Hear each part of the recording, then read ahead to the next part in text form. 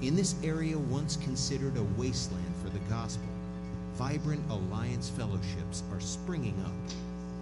In a sprawling West African city, a young man once called cursed for his physical deformity and turned away by his family is hearing a different message. Love and acceptance, a family to belong to, a new identity in Jesus. As many of our workers discipled him, his life was transformed. He can't help but do the same for others now. God is opening up new pathways to ministries like these around the world. As a movement of Alliance believers, we follow Jesus' example and commands, loving and helping people in his name. We are serving communities through vocational expertise that impacts the whole person and their society. We are multiplying church networks that create even more churches to serve the unreached in their communities and beyond. And we are developing people who will disciple others to be leaders with a passion for Jesus. From our founding, Alliance people have come together to take the gospel to the neglected places where Christ's name has not been named. Today, more than 3 billion people still have little to no chance of hearing the good news. But God is forging new pathways to these peoples once out of reach. He is calling us to join him, to follow him to regions beyond.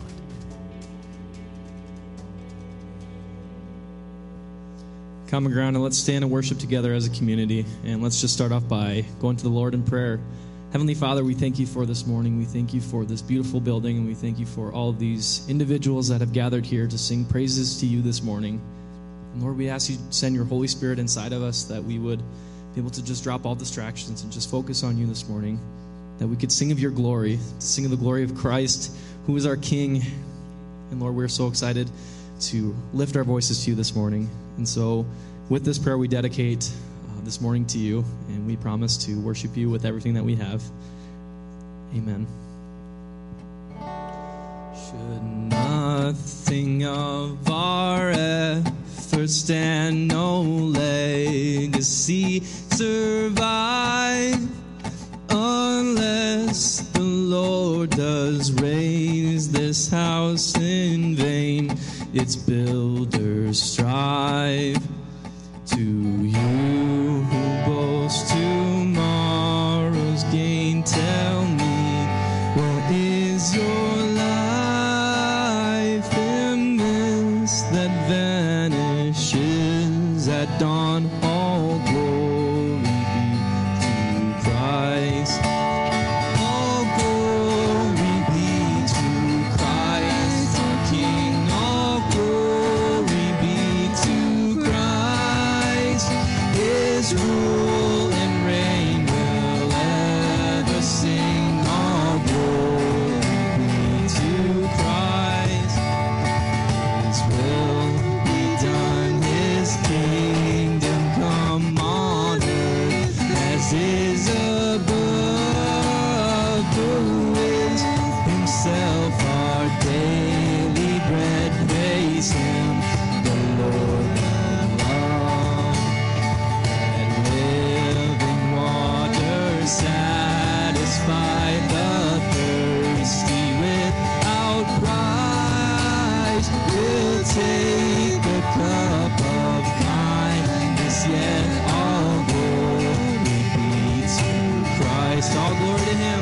All glory be to Christ, our King.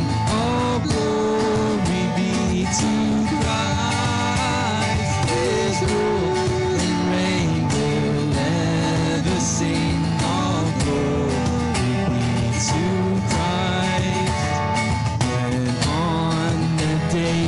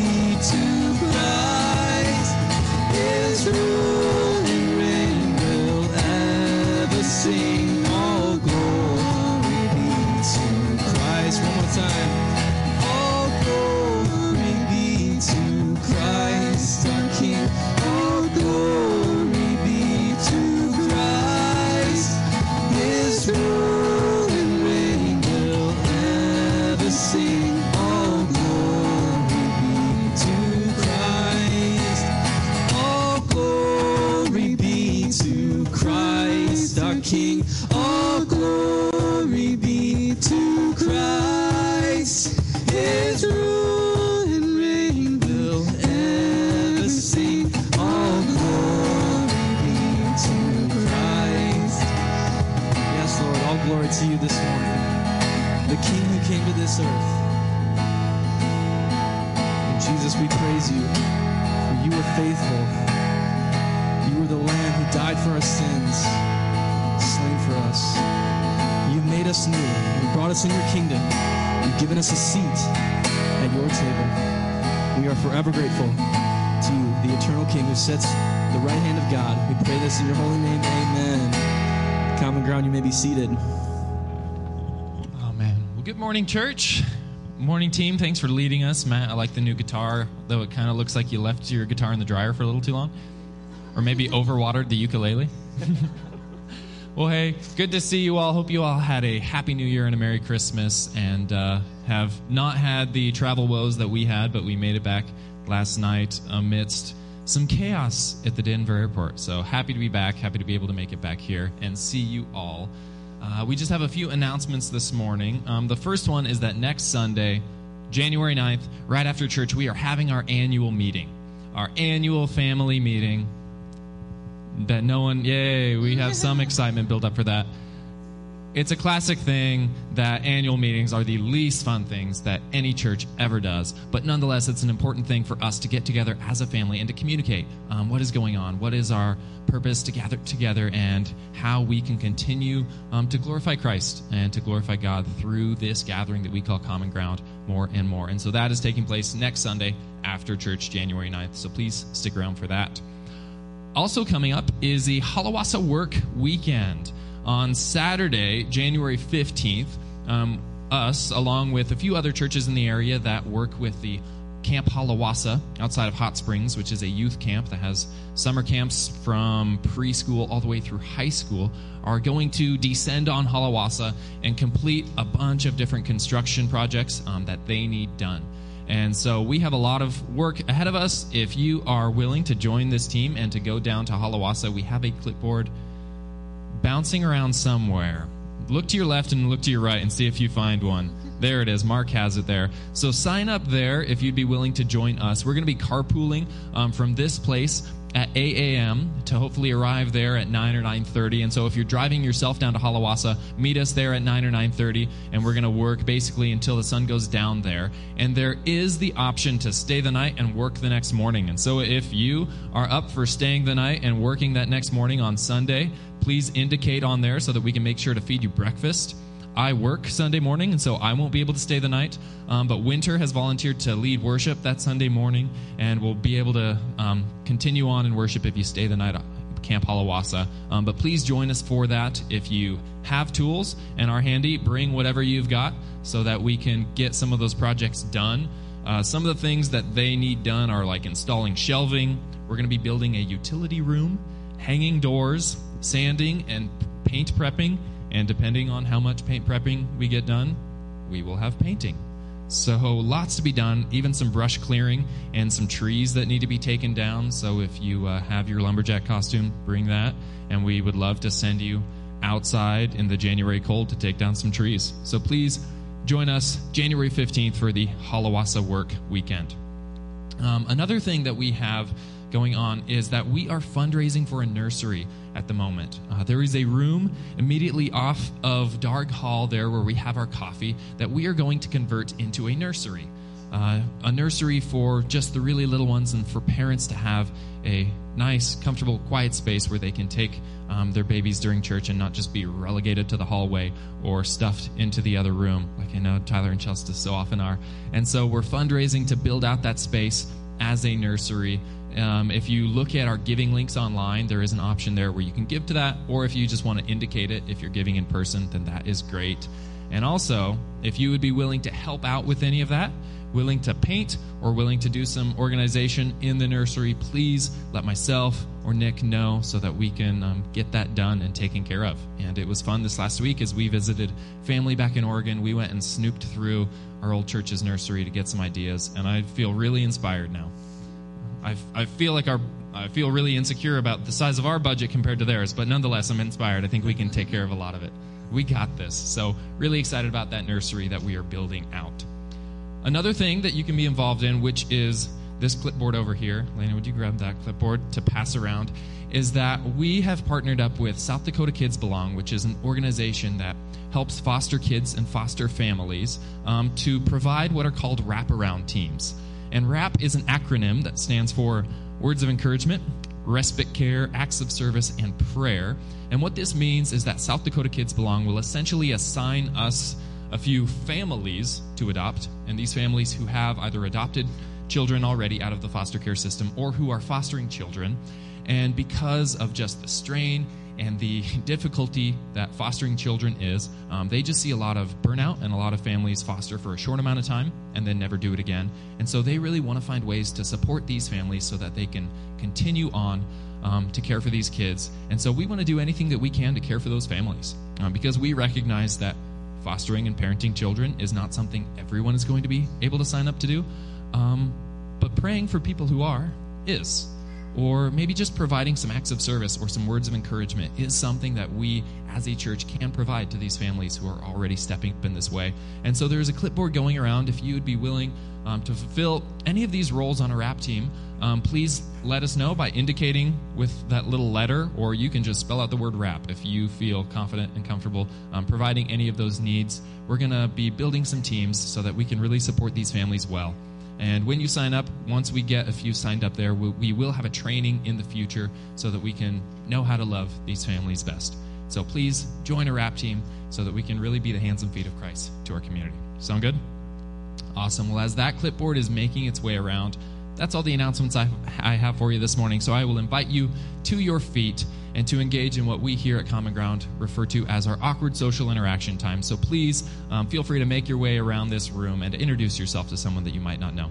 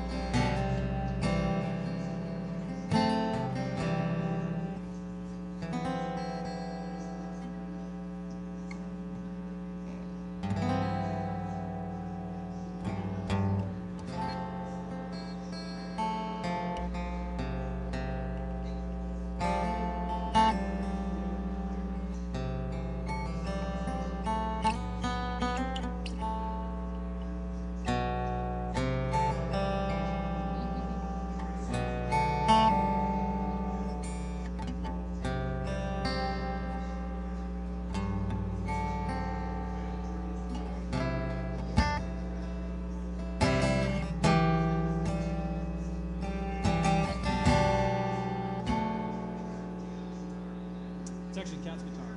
It was at Christmas. It's like the only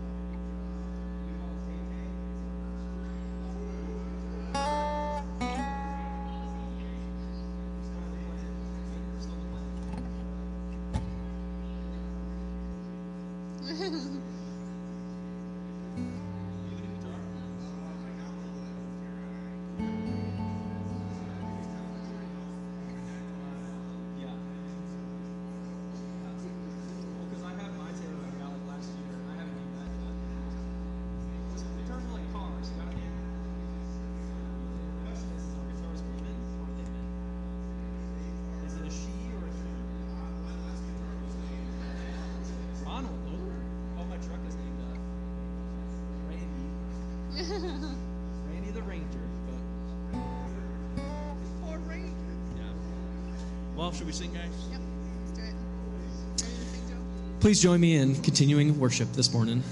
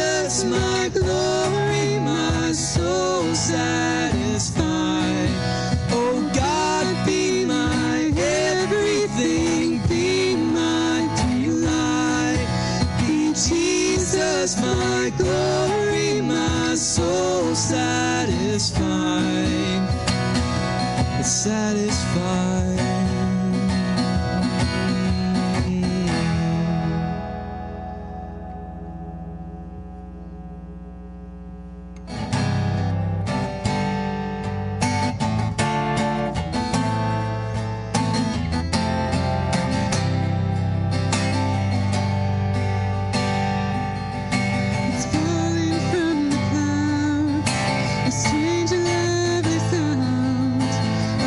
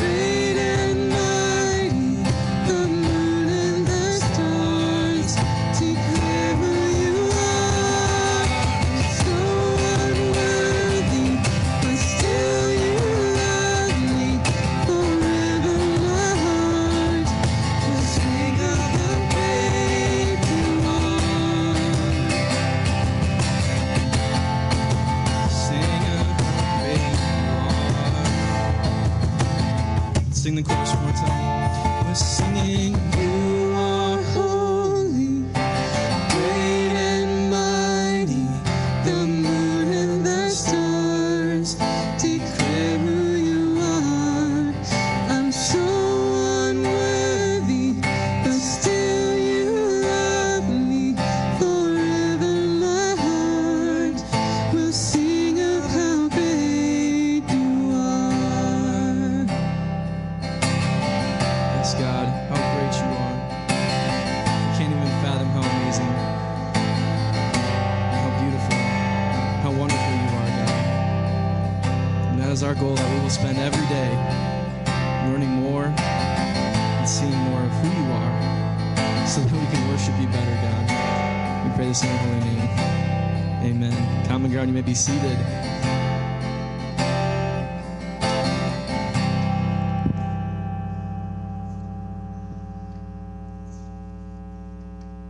It is at this time that we give of ourselves, we give of our tithes, and we give of our offerings. And I want to remind you guys of some of the things that we talked about this morning during announcements, just different ways in which you can give back to God's kingdom.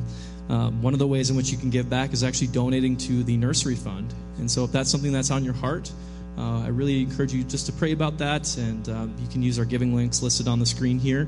We have our online ways of giving, but we also have a box in back. So if you write a check, you can just write a little memo for the nursery if that's on your heart this morning. So with that, let's go ahead and sing our offering song, and if you'd like to sing with us, we'd love that. So.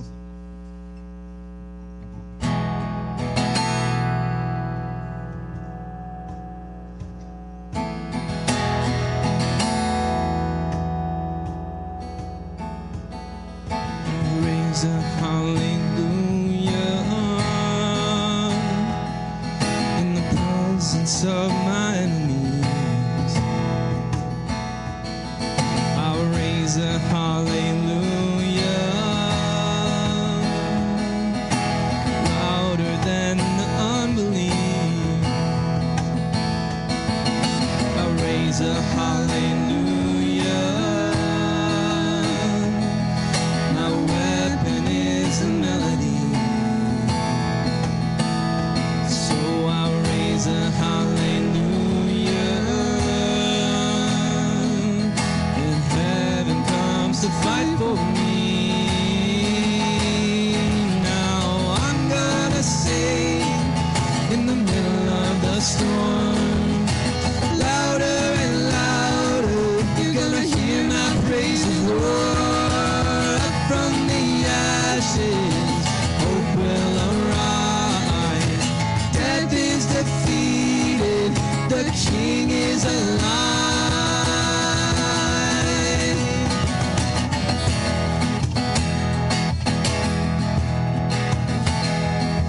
I'll raise a hallelujah with everything inside of me. Yes, God, it's all yours. I'll raise a hallelujah. So I will watch the darkness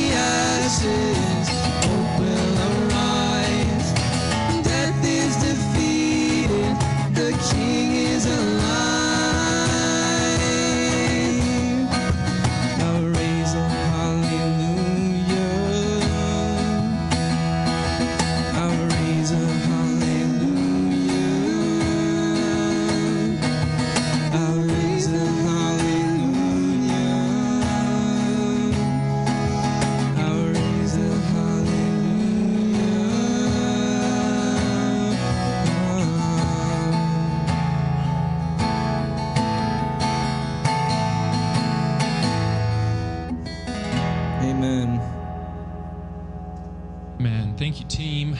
It is at this time that we are transitioning into our time of prayer here at Common Ground. I'm just going to leave that cord there.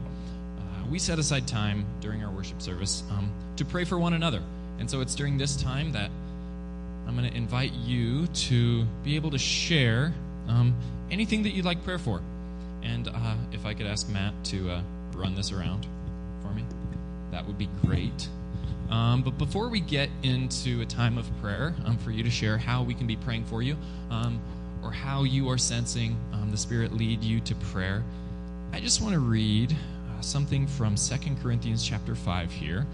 In light of the fact that now here in the new year, I know that right around New Year's, everyone gets this itching sense that they need personal change, personal renewal, right? And this is the time when a lot of people will make New Year's resolutions or will make commitments to be healthier, to have better practices, to make serious changes.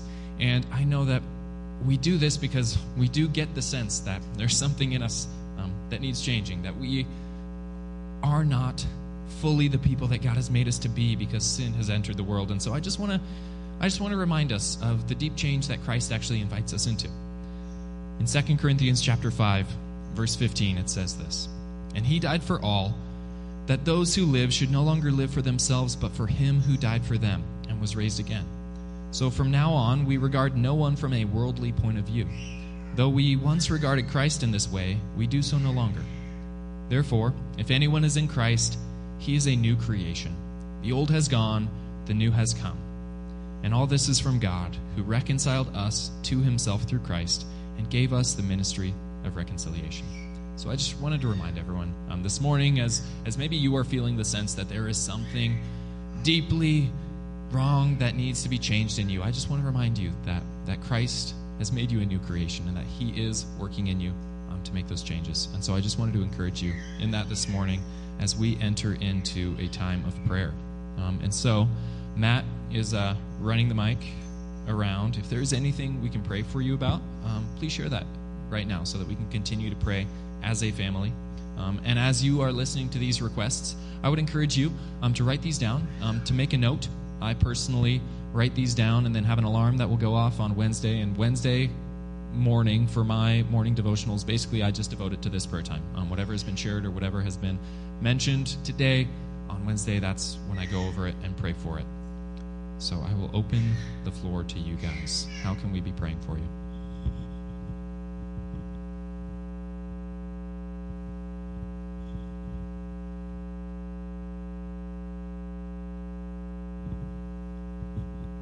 Hi, my name is Tatiana. I want to pray for something new that's going on with our lives with Anya.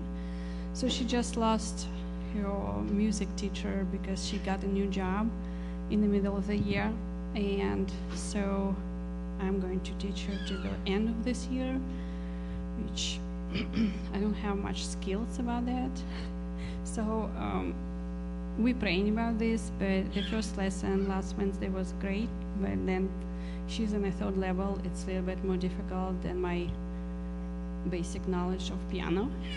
So just pray that we will finish this year with her with this level so we can find a professional on the next year and she'll be ready for the fourth level. Thank you.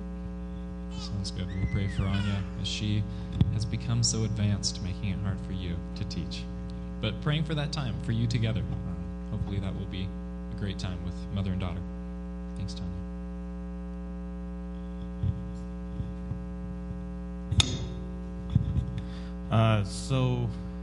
If you could pray for my cousin Mackenzie. A lot's happened in her life, but recently she's just kind of gone off a deep end with everything. There's a lot that I don't know about. There's a lot I do know about. So if you could just pray for her in general, she's just kind of, in a way, screaming for attention of some sort, but also just rebelling in every way she can find. So. Thanks, Logan. Pray for your cousin Mackenzie there.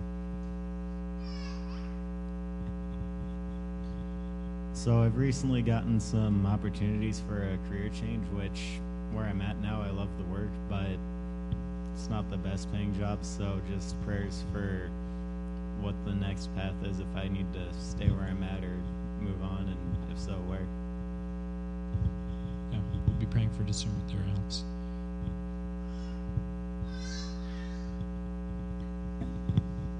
Hi, I'm Josh. I'd like to ask you to pray for a couple members of my family who really need it right now. First, my brother Nathan. He's been struggling really over the last decade with alcohol addiction, and he's really struggling to overcome it. And I don't think he knows the Lord. And the truth is, neither me or him were really raised in the church, and I was lucky to find my wife here who kind of got me on the right track. And I just pray that somebody comes in his life and does that for him. And also for my mother-in-law Robin, who is battling stage 4 stomach cancer, and she's really struggling to eat right now and to keep her weight on. So I would just pray that the Lord can make her hungry, and so she can continue her treatments and keep fighting. Thanks, Josh, for sharing that and praying for your mother-in-law.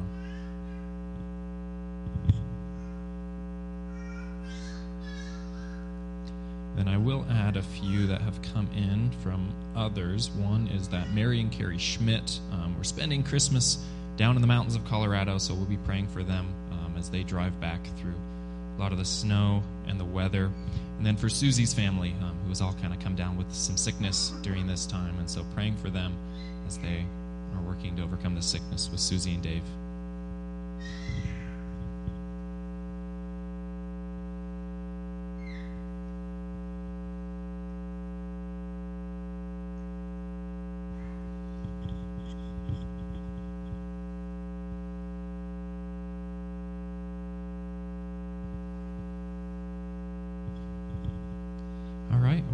Is it, then would you bow your heads with me as we take these to the Lord? Well, Father God, we just thank you for being a God who hears us. We thank you for being a God who is intimately connected with us and in our lives, and who gives us the option to come to your throne, to come before you, the King of the universe, and to make these requests. God, we just praise you for all that you're doing in our midst. We just praise you for how much Anya has grown in her musical ability, and just for the great time that she was able to have with her previous music teacher. But God, now as this change has taken place, we know that these changes are hard, and these disruptions just make what we expected our life in this season to look like to be so different, and it can be discouraging. But God, I just pray for Tatiana as she steps into this role as music teacher, as she doesn't feel quite adequate to keep up with Anya's growth. But God, would you just give them a sweet time together?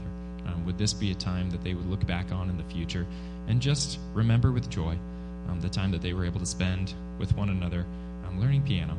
But God, we also just pray for a great teacher to come in her life. We just recognize the incredible impact that you have on us through the teachers, the coaches, and all the people that you bring around us. And so I just pray that you would be preparing the right person for Anya at this very moment. Someone who would be able to get her to the next level of music, but also someone who would bring her closer to you. God, we just pray for that for Anya and Tatiana. And Father, we pray for Logan's cousin. God, we just pray for Mackenzie, this rebellious spirit that is on her right now, and just these things that are just causing hurt in the family. Father God, I just pray that your spirit would comfort them, that you would lead them to know how to wisely love and treat and discipline and work with her. God, I just thank you for the family that she does have. But God, I just pray that you would do a work in her that would just be unexplainable, that her family would truly see your power in action, that they would see that they are not alone in trying to make these changes, but that you are the one who truly makes changes that last. And so we just pray this over Mackenzie. And Father, we pray for Alex as he has these opportunities that have come up. We just praise you for those. We just recognize your hand of favor on his life, and we just give you full credit for that. But now when there are these options and opportunities, God, it can seem confusing and hard to tell of what might be the right path to take. And so, God, I pray that you would just give him clarity. Would you give him discernment to know your will?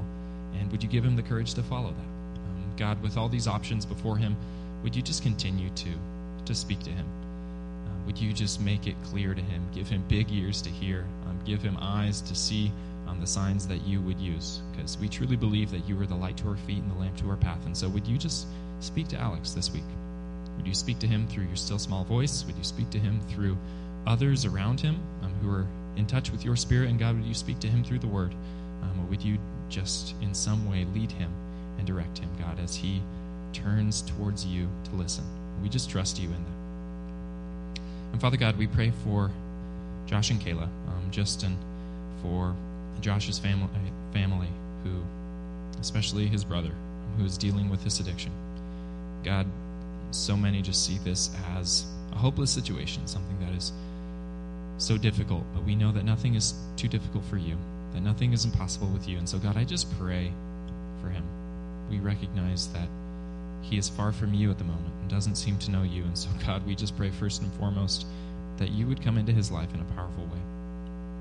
God, would you just continue to use Josh and Kayla in their lives and in their family as a light, as ambassadors of you, as you told us in 2 Corinthians, God, here. I just pray that over them.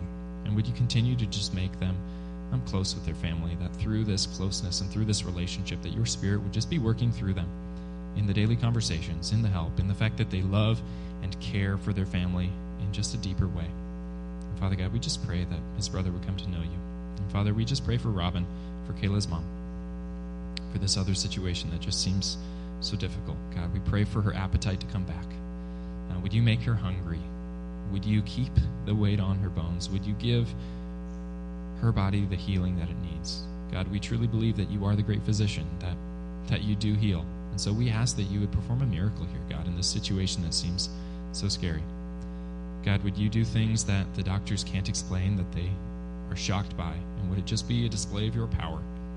And God, in the midst of all that, would you just be with everyone in their family as they love and they care for their mom? God, would you be with the doctors who are treating her? Would you just give them wisdom? And would you give them the ability to know how to tackle this, God? And would you continue to just fill them with hope? Fill them with a hope for today and hope for the future, knowing that regardless of how the circumstances may look, that you are in control.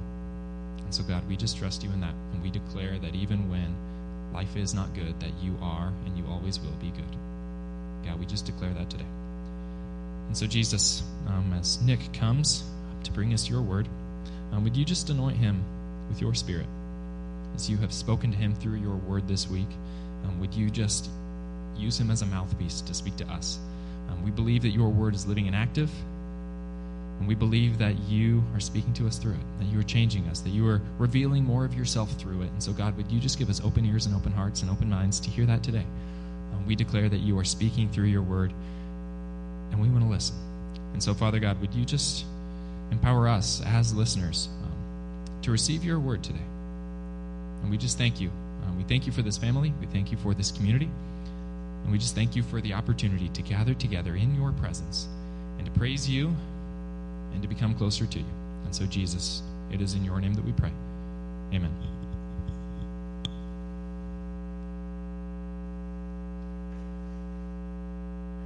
No. I was just giving you time. You look so good behind the tinsel. Can we keep the tinsel? All right, good morning, everybody. As Evan said, my name is Nick, and I'm on staff here with Evan, and my role is kind of to oversee discipleship, and that's something we hope to see building as we continue into a brand new year. Now, some time ago, Evan decided that we should preach through the book of Hebrews, so I'm going to invite you to turn to Hebrews in your Bibles or on your phone app, whatever works best for you. You're going to find it tucked between Titus and James. Does that help any? It's, about 3/4 of the way down the New Testament. Fairly sizable book, about 13 chapters, and a very interesting book. I'm excited that we get to preach through it. I wish we had a whole year to do it, but we'll just have to revisit it another time. So a few years ago, a very kind and generous gentleman gifted my wife and I with a honeymoon, because we did not have a honeymoon because I made the very bad choice of getting the stomach flu the day of our wedding, and that continued into the honeymoon. So between that bad weather and a lot of other things, we just really didn't have that. We didn't have much of a vacation ever in our life either. And he would ask us, he said, Pastor, have you ever taken a vacation? And I would tell him the places I would go, and he goes, no, those are mission trips. And I said, oh, I remember taking the kids to the Mall of America, and he went, yuck. So no, I'm talking about, pack your bags, jump on an airplane, and go someplace, sit on a beach, that kind of thing. And Lori and I looked at each other and said, can't ever think of a time that we've done that. And so I wish I could tell you the whole story about how this came about, but he gave us a gift to go down to the Caribbean and stay at a private island. And so we kept trying to give it away to other people, but he says, no, he says, I want you guys to take it. So we did. He says, consider that your honeymoon. And so off we went on our honeymoon, after being married, almost 30 years at that point. And along with going to the Caribbean, you get to go do things like swim with sea turtles. If you ever get a chance to swim with a sea turtle, do it. It's probably the next best thing to accepting Jesus Christ as your Lord and Savior. It really is. It's kind of a spiritual experience. They really are like the sea turtles in Finding Nemo. They do look like they say dude all the time when you're swimming with them.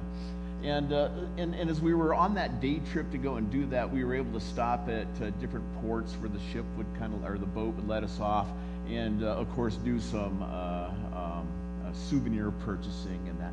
Well, my wife bought this thing, and I'm not even sure what to call it. It was a big yellow thing that she could wear over her swimsuit, and it looked like something you would wear down there in the Caribbean.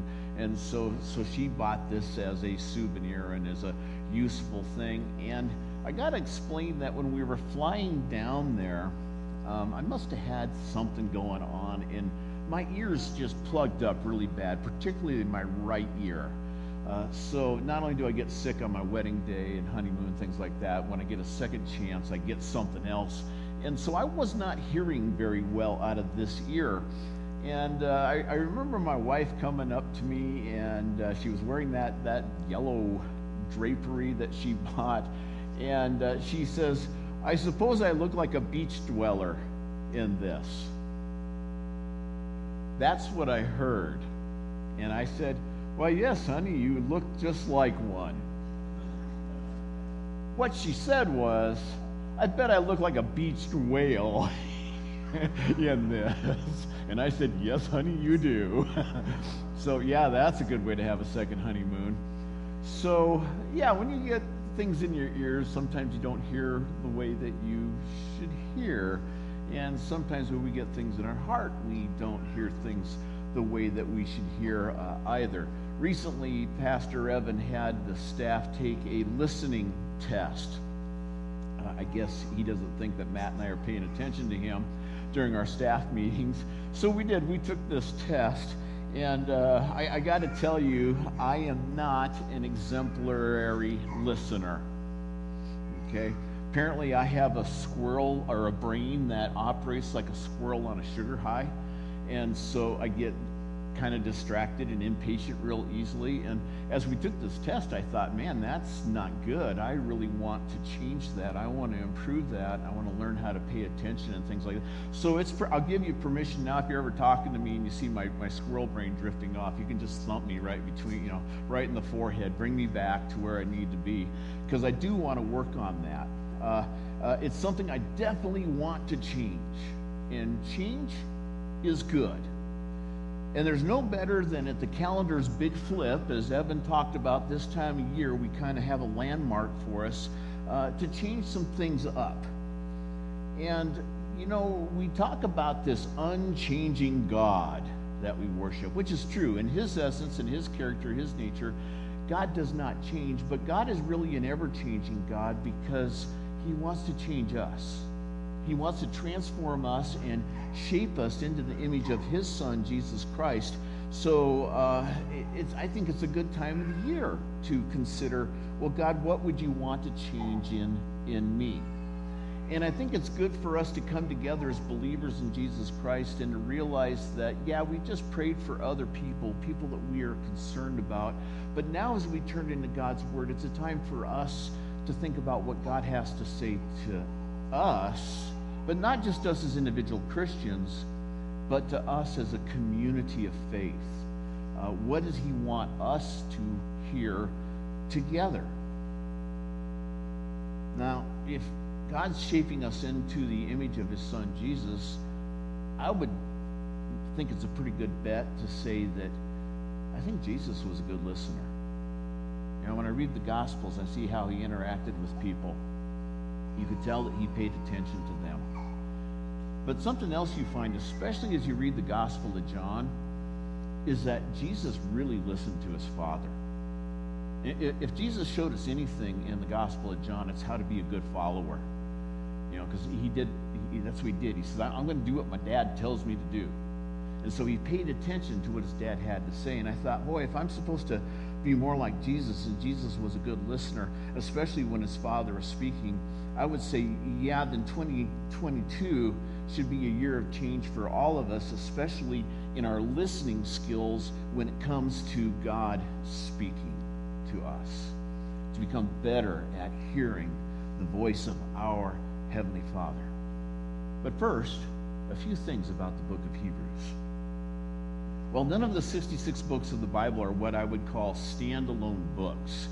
If you want to understand a book that you're studying, you got to realize that it corresponds to the rest of Scripture, and the rest of Scripture is going to help you to properly interpret that particular text that you might be reading.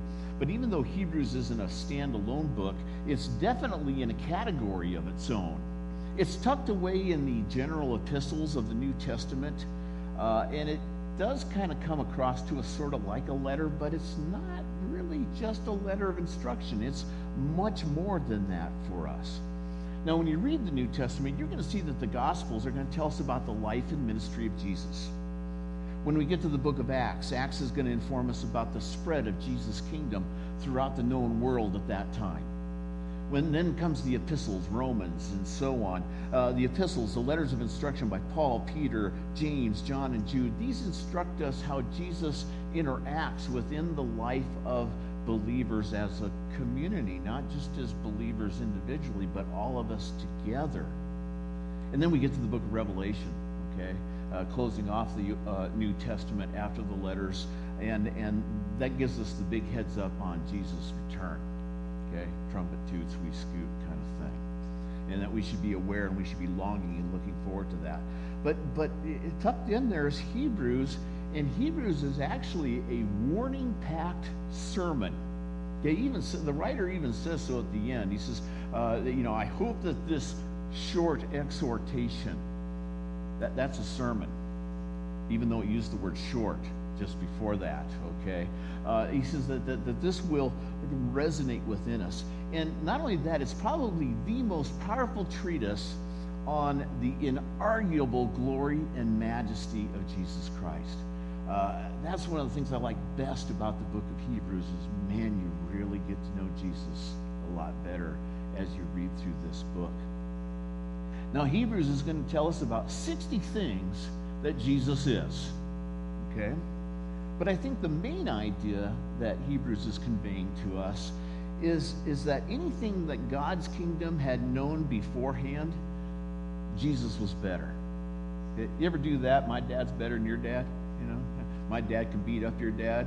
Yeah, that would happen on the playground. You know, my dad could beat up your dad. And I'd say, shoot, my mom could beat up your dad. They didn't know how to respond to that, you know? But this is kind of one of those things where, my dad's better. And that's what the writer wanted us to see, is that Jesus was superior to everything that God's kingdom had known up until that point.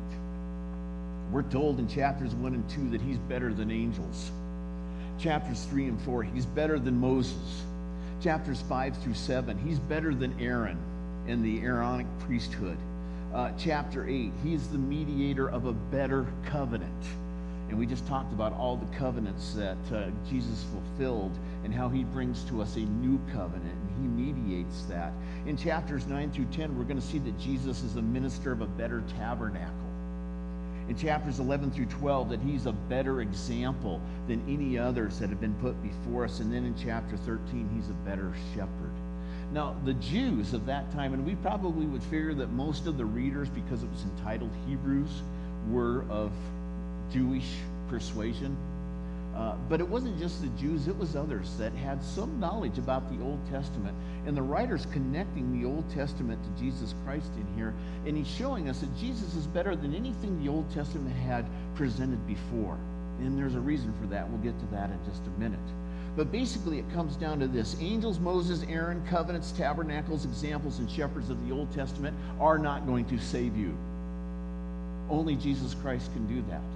None of those things are going to redeem you from a broken relationship with God into a new relationship with God that then transforms you into a whole new creation, a whole new creature. None of those things will do that. And that's what the writer wanted the reader to understand, that it's Jesus Christ and Jesus alone that does that. And we go, well, yeah, I think we know that, don't we? We got that. Check. Figured out. Well, yeah, but sometimes we slip a little bit. And that's exactly what was happening to the readers of the book of Hebrews. There's a little mystery to the book of Hebrews. We don't know who the human author of this book is. There's a lot of suggestions that have been made. Some even said that the reason that the author isn't named is that it could have been one of Paul's female counterparts, like Phoebe, who helped write this, or Priscilla, perhaps. And that's why her name isn't mentioned, because back in that era, people probably wouldn't have listened if her name was attached to that. But again, we don't know that for sure. Like I say, lots of examples have been given to us, or suggestions. Evan, I think you leaned a little bit towards Paul. Okay. Matt, I think, thought that maybe Paul Wickham could have wrote Hebrews. No. I just leaned towards Barnabas because he picked Paul.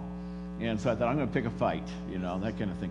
But here's the thing. Here's where we should all land. One of the early church fathers by the name of Origen, he said, he's the one who coined this phrase, only God knows. When it comes to who wrote the book of Hebrews, only God knows. At least who the human author was, because we do know this, that the church accepted Hebrews as part of the New Testament canon. That meant that it met the qualifications of having been inspired by the Holy Spirit. So the Holy Spirit is the actual author of the book of Hebrews. And if God the Spirit is the author, then we should probably listen to what the book of Hebrews has to say. It also was recognized as coming with apostolic authority, that it was something that the church, the body of faith at that time, had in its custody and employed as part of their worship and their liturgy. And its message is consistent throughout with the rest of the Bible. So we know that much about this kind of mysterious book. We're going to see a lot of things as we progress through Hebrews. We're going to go, well, that just doesn't make sense. And guess what? Even after our preaching, it's probably still not going to make a lot of sense, because that's the nature of Hebrews. I don't think Hebrews is meant to scare us, but it's meant to make us uncomfortable. And that's part of the mystery that we're going to find in this book. We have some hints that it was written probably from Italy, and sometime before the destruction of the temple, when the general of the Roman Empire, Titus, came in and leveled Jerusalem again, and probably sometime before Timothy had passed away. Apparently Timothy's still kicking when this book is written. So we got a little bit about that much information. It's immensely Jewish in nature. Only Romans and Matthew are going to supersede Hebrews when it comes to its Hebrew nature in there. It's rich in a lot of quotations. Now, it may not cite the exact places where it's sourced out of the Old Testament, but Leviticus shows up a lot in the book of Hebrews. Now you're going, oh man, because I heard you guys groan last week when Job said we're going to do a Christmas story from Leviticus. It's audible. It's on the recording even, But again, this writer, inspired by the Holy Spirit, was able to take this information from Leviticus and show us how even Christ is part of all that. And even though it's rich in its Jewish nature, it's written in a way that the Gentile believer can begin to connect. Oh, this is what Israel's history was. This is what God was doing throughout the Old Testament, and this is how Christ fits in with that. Okay, now as I said, it's a sermon, and it's packed with some warnings, and I think these warnings kind of give us some structure. And again, let me remind you that the warnings aren't meant to scare us. They're meant to make us uncomfortable. The reader intentionally does that. And here are some of the warnings that Hebrews contains. There's a warning against drifting, chapter 2, verses 1 through 4. There's a warning against unbelief, chapters 3 through 4. There's a warning against falling away, chapters 5 through 6.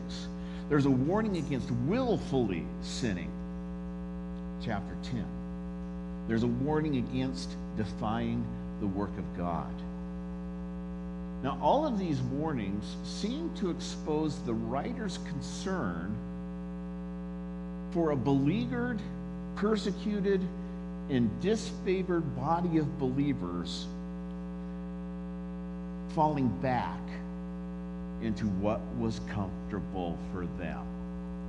Now, for most of them, it was Jews. And during that time, during this period of this writing, it was not easy to be a Christian. It was much easier to be a Jew, as hard as it was to be a Jew. And so the writer's concern was that because of the persecution they were facing and because of the high demand that was placed upon them to walk in the same manner that Jesus Christ himself walked, that some of them would probably just say, you know what, this is not convenient for me, this is not comfortable for me, I think I'll just slip back into what I know, right? Now, do you see the relevance of the book of Hebrews for us today? Because though we may not want to admit it, we love comfort. We love convenience. We love what we know works for us. And truth be told, it's not easy to be a Christian. It's probably the toughest thing, well, it's impossible, actually. You cannot be a Christian apart from the work of God. You cannot walk like Christ walks apart from the Holy Spirit working and dwelling within us to make that happen. And what God calls us to do humanly is extremely difficult. Let me just start with the basic command of loving God with everything that you've got. Love your neighbor as yourself.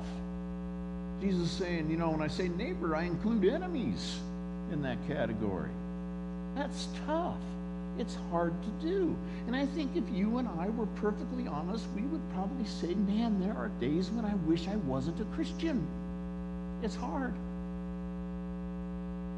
And because of that, God's enemy is always going to be putting something to pull us back, to pull us away, to just kind of take a breather for a little while. Okay? To get this idea in our heads like, well, I've done enough. I've served enough. It's someone else's turn. And when we do that, then we are in danger of drifting, of falling into unbelief, of falling away, of willfully sinning, of defying the work of God. None of us want to be there, but this is why the book warns us, because it's our tendency to slip that way. Now, I don't know that I can say I have a theme verse for the book of Hebrews. I think that I can give you one today, and I will. Evan's probably going to give another one. Whoever else is preaching probably will find another one too.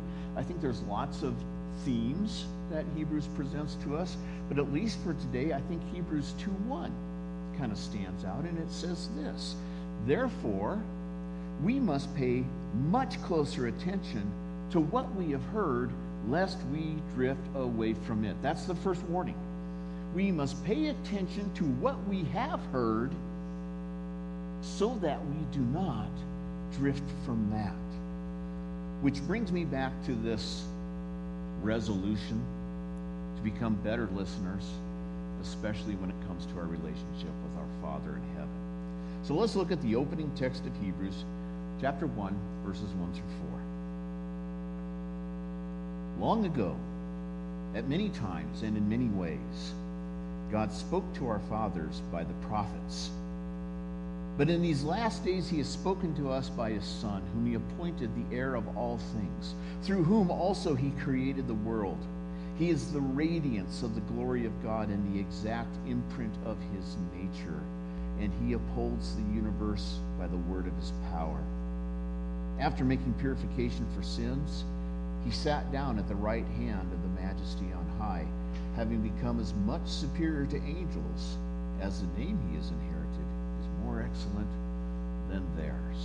Let's pray. Father, I am not going to pretend that Hebrews is an easy book to understand.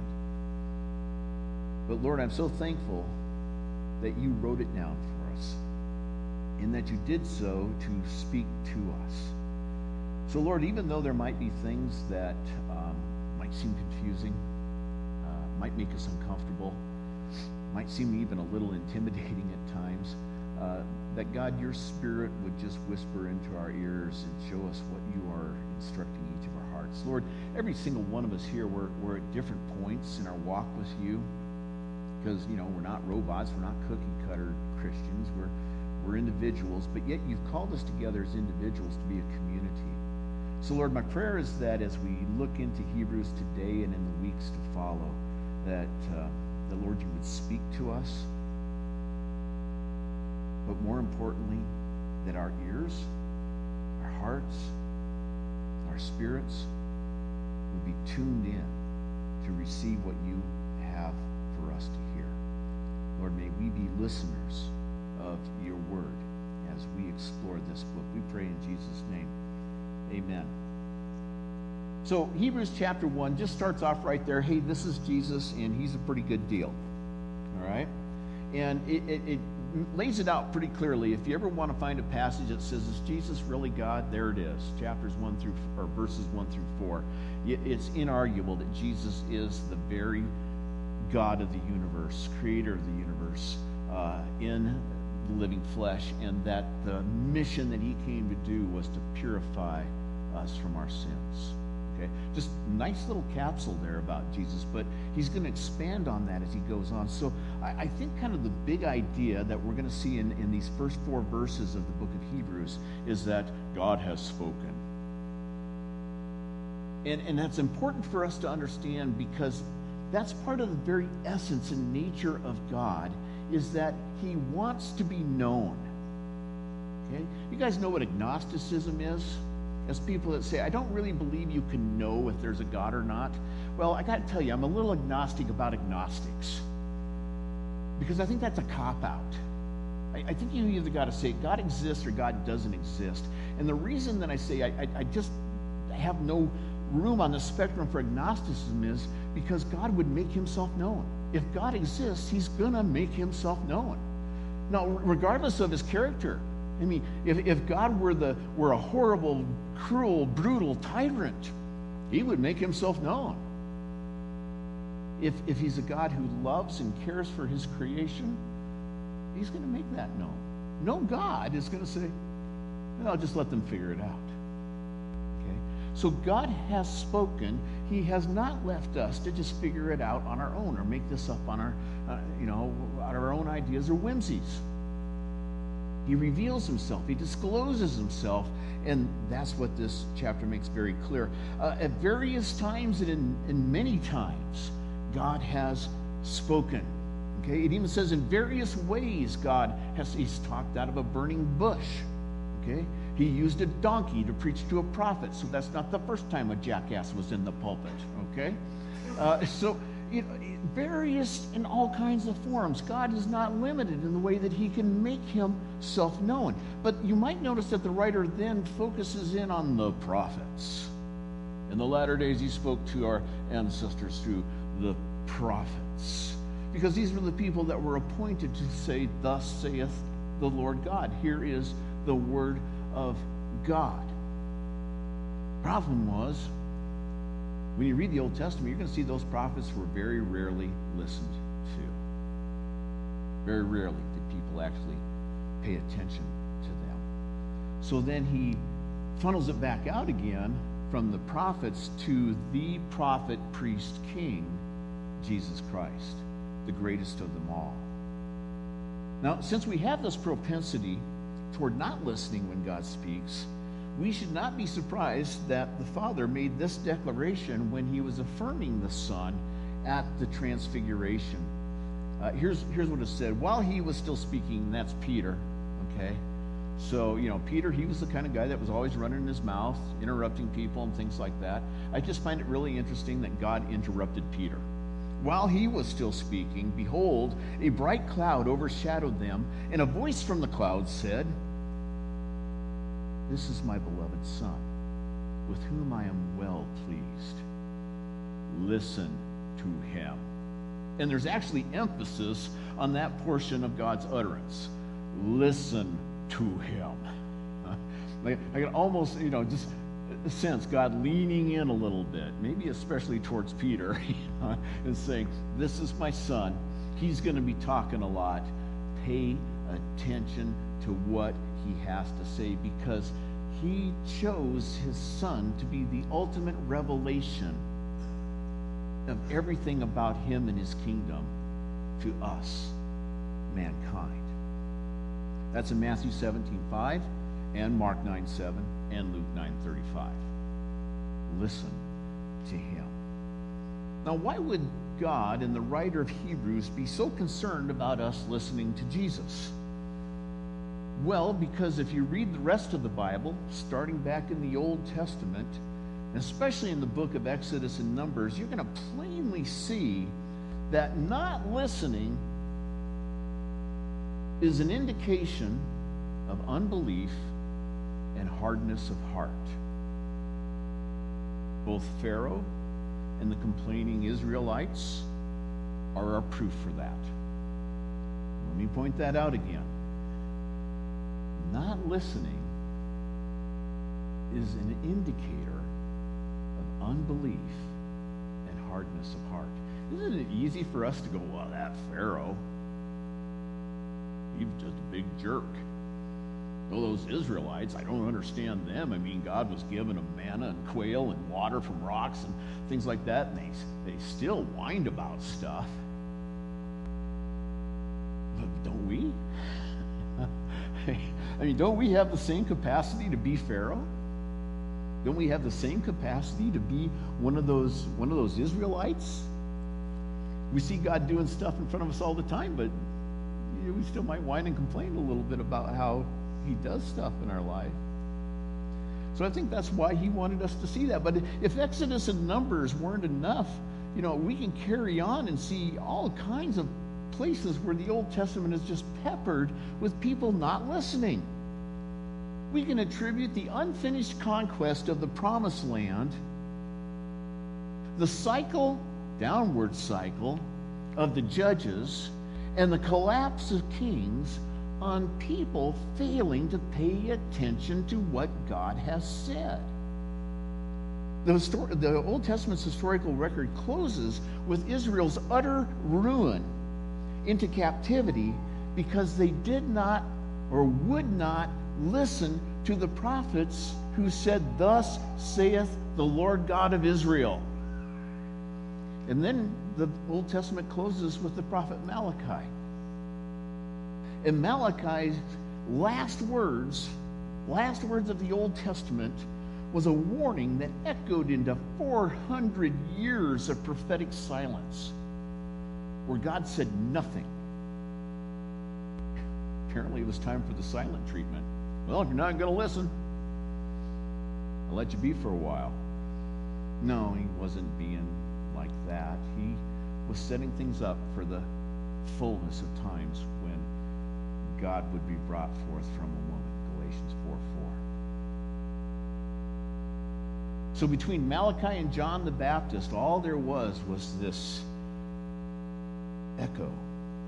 Behold, I will send you Elijah the prophet before the great and awesome day of the Lord comes.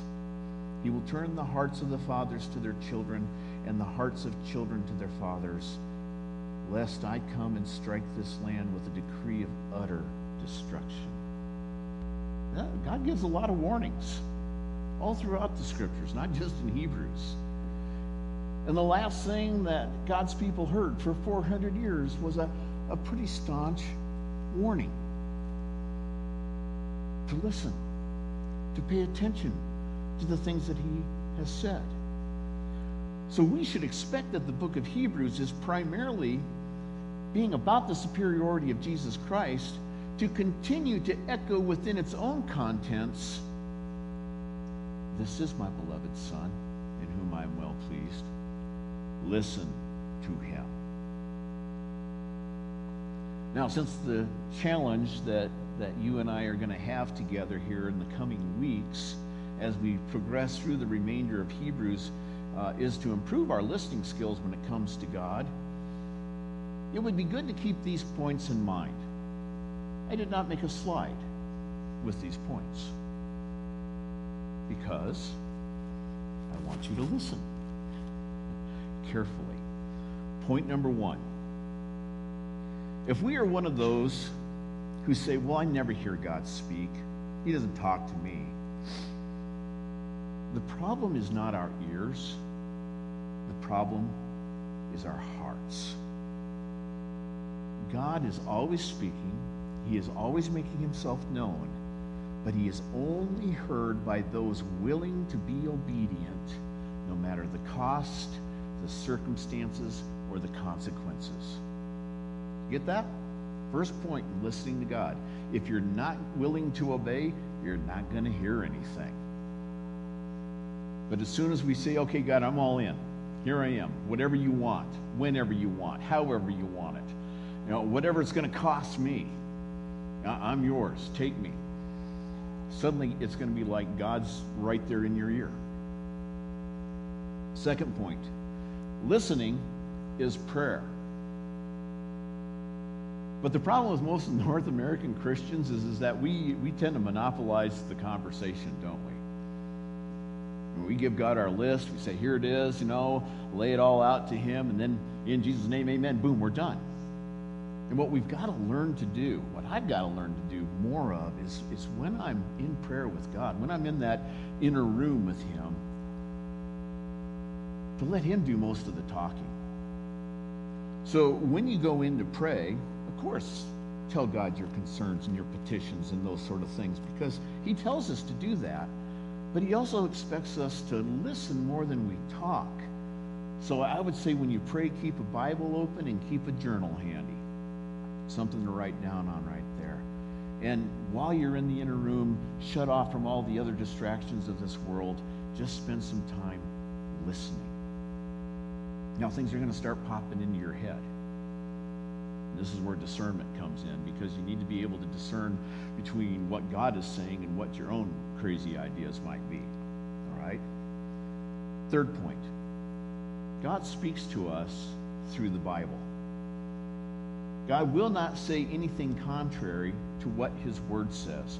So that behooves you and I to become good students of the scriptures, to pay attention to what they say, so that when we're in the inner room listening for God's voice, when we believe we hear him saying something, we know that it either matches up with the Bible or doesn't, and then we know what to do with that, if it does or doesn't. Learn to read the Bible slowly. Read it out loud. The book of Hebrews, you can read it out loud in about 45 minutes. That's a typical sermon. Okay? That would be a short sermon back in that day. And as you read with a listening heart. Read with a spirit that says, man, I really want to pay attention. I want to catch stuff here that maybe I might have missed before. And this is a term that I hear Evan use a lot about, leaning in. Now, here's a really good one. When you're reading the scripture, lean in to God. Lean into him. When I worked at the School of Mines, I worked with a guy that was always frustrated when international students would come into our office to request some work being done because it was hard to understand them sometimes because of their accents. And I always thought it was kind of funny. I could hear them plain as day, but Dan, he would always lean in a little bit closer and have them repeat what he just said as if that would help him. Maybe it did. Maybe it did. But don't we do that when we really want to hear what someone's saying to us? Don't we tend to just step in a little bit closer? So you're going to see that in Hebrews where it says, don't draw back, but do the opposite and lean in so that you hear the gentlest, tenderest whisper of God's Spirit in your heart. Because I don't think God's a yeller. You know, when we watch Cecil B. DeMille's Ten Commandments, when God speaks, you know, it's like he's on a PA system or something. This is my son, who I am well pleased with. listen to him, thunder, ram, crash. Like, no, I think it's a gentle, still, small voice that God uses when he speaks to us. So I think he does that on purpose so that we will, again, lean in. Point number 4, God is pro-memorial. You see that all through the Old Testament where he says, hey, take up a bunch of stones and stack them up and give it a name. And that name's going to correspond to how I revealed myself to you here. And then that way you will always remember, and you'll be able to tell your sons and daughters, and they'll be able to tell their sons and daughters for generations on, right? Pile up these rocks, pro-memorial. And I think God is pro-memorial because he knows how short our memories are, right? Okay? We make lists. We need to, okay? Because the more information we cram into our heads, it's like a bookcase with no back on it. We just keep pushing stuff off behind the bookcase, and we lose it back there. So write stuff down. That's important. My wife has a whole list of things on our garage door that, as you walk out into the garage, everything that she's got to take with her for work, right? And the last thing is brain. That should probably be the first thing, but that's important because you want to make sure you have all your stuff. Well, we need to do that in our spiritual walk as well. So being that God is pro-memorial, because our memories are so short, I would say this: instead of stacking stones, stack up journal entries. Oh, I don't keep a journal. Well, change that. Start keeping a journal. Now let me make something clear about journals. Journals are not teenage girls' diaries. All right? They're not written down for only your eyes, right? A journal is actually kept for the eyes of others. And that's a good thing, or we would not have had Nehemiah or Ezra in the Old Testament. When you write stuff down in your journal as you're listening to God, you want to write these thoughts down, and then you want to share them with somebody else. Because again, we're communal in our faith. We're supposed to be.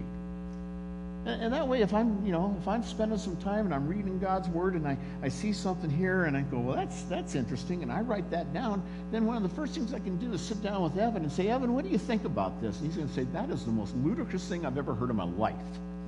And I go, okay, good. I needed to know that because it sounded that way when I heard it. Right? Or he might say something like, you know what, Nick, I've been seeing God do things in your life that match up with what you just wrote down. Because that's what we're supposed to do. That's how the Holy Spirit works within each and every one of us to either affirm God's working in our lives or to help guide us into God's working of our lives. So write things down and then share them so that you can get affirmation or confirmation and know the difference between God's expression and maybe one of your own wild ideas. And then here's the 5th point. In these last days, God has spoken to us through his Son. Jesus Christ, the Logos, John chapter 1, is the very expression of God, the very nature of God, the very being of God, the very totality, entirety of God in the human flesh. Listen to him. The first and last and most important step in listening to God is going to be found in the quality of one's relationship with Jesus Christ. Now, let me say that again because I think that's important. The first, last, and most important step in listening to God is found in the quality of one's relationship with Jesus Christ. If you're listening today and if you have no faith relationship with Jesus, there's nothing to hear. Just crickets. But the crickets are chirping the same thing. Repent. Turn away from your sin. Turn back to God through Jesus Christ so that you can be forgiven and you be given a whole new life, a clean slate. That's what the crickets are chirping over and over again. Nothing but that. And we either choose to listen to that and respond or ignore it. Now, if you're one of those who's struggling to hear God, but you have a relationship with Jesus, then it's time to assess what voices other than God you're allowing into your life and kick them out. Because God's very serious about us hearing Him and Him alone. And I got to tell you, that's something I have to do on a regular basis because there's so many voices striving and competing for my attention, especially with the squirrel brain that I have. I have to learn to identify those and go, that's not God. That's not who I need to listen to. Out. I just want to hear Him and Him alone. So always assess. Always do a heart check. How much of the world and how much of God is influencing us. And then if you're one of those who desires nothing more than to love Jesus more, to walk more like He Himself walked, to demonstrate to a broken world what it looks like to trust Jesus, I guarantee you that you will hear Him whisper amazing things into your heart. I guarantee it. And someone might say, well, how do you know that, Nick? I know it because He said so. Matthew chapter 10, verses 26 through 33 say this. Jesus speaking says, have no fear of them. That's all the people that might be making life hard on you, that sort of thing. Remember, that's the audience of Hebrews. Have no fear of them, for nothing is covered that will not be revealed, or hidden that will not be made known. Hear that? Jesus says, if there's stuff I want you to know, you're going to know it. If you're leaning in, I will reveal these things to you. What I tell you in the dark, say in the light. What you hear whispered, proclaim on the housetops. Do not fear those who kill the body but cannot kill the soul. Rather fear Him who can destroy both soul and body in hell. Are not 2 sparrows sold for a penny? And not one of them will fall to the ground apart from the Father. Even your hairs of your head are all numbered. Fear not, therefore. You are of more value than many sparrows. So everyone who acknowledges me before man, I also will acknowledge before my Father who's in heaven. But whoever denies me before men, I also will deny before my Father who's in heaven. Hear the warning? Hear what Jesus is saying to us in that? If our heart is to know Jesus more, to love Him more, to be more like Him, to be more effective in a lost and broken world in loving the souls that God loves around us, if there's anything God wants you to know, you'll know it. He will see it through, because that's what God does. He makes Himself known. God speaks to us. Let's pray.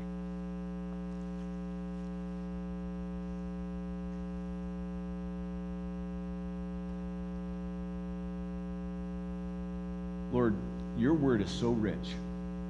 As I was looking at those 4 verses, I barely just bounced off the surface of everything that Hebrews 1 through 4 has to say to us.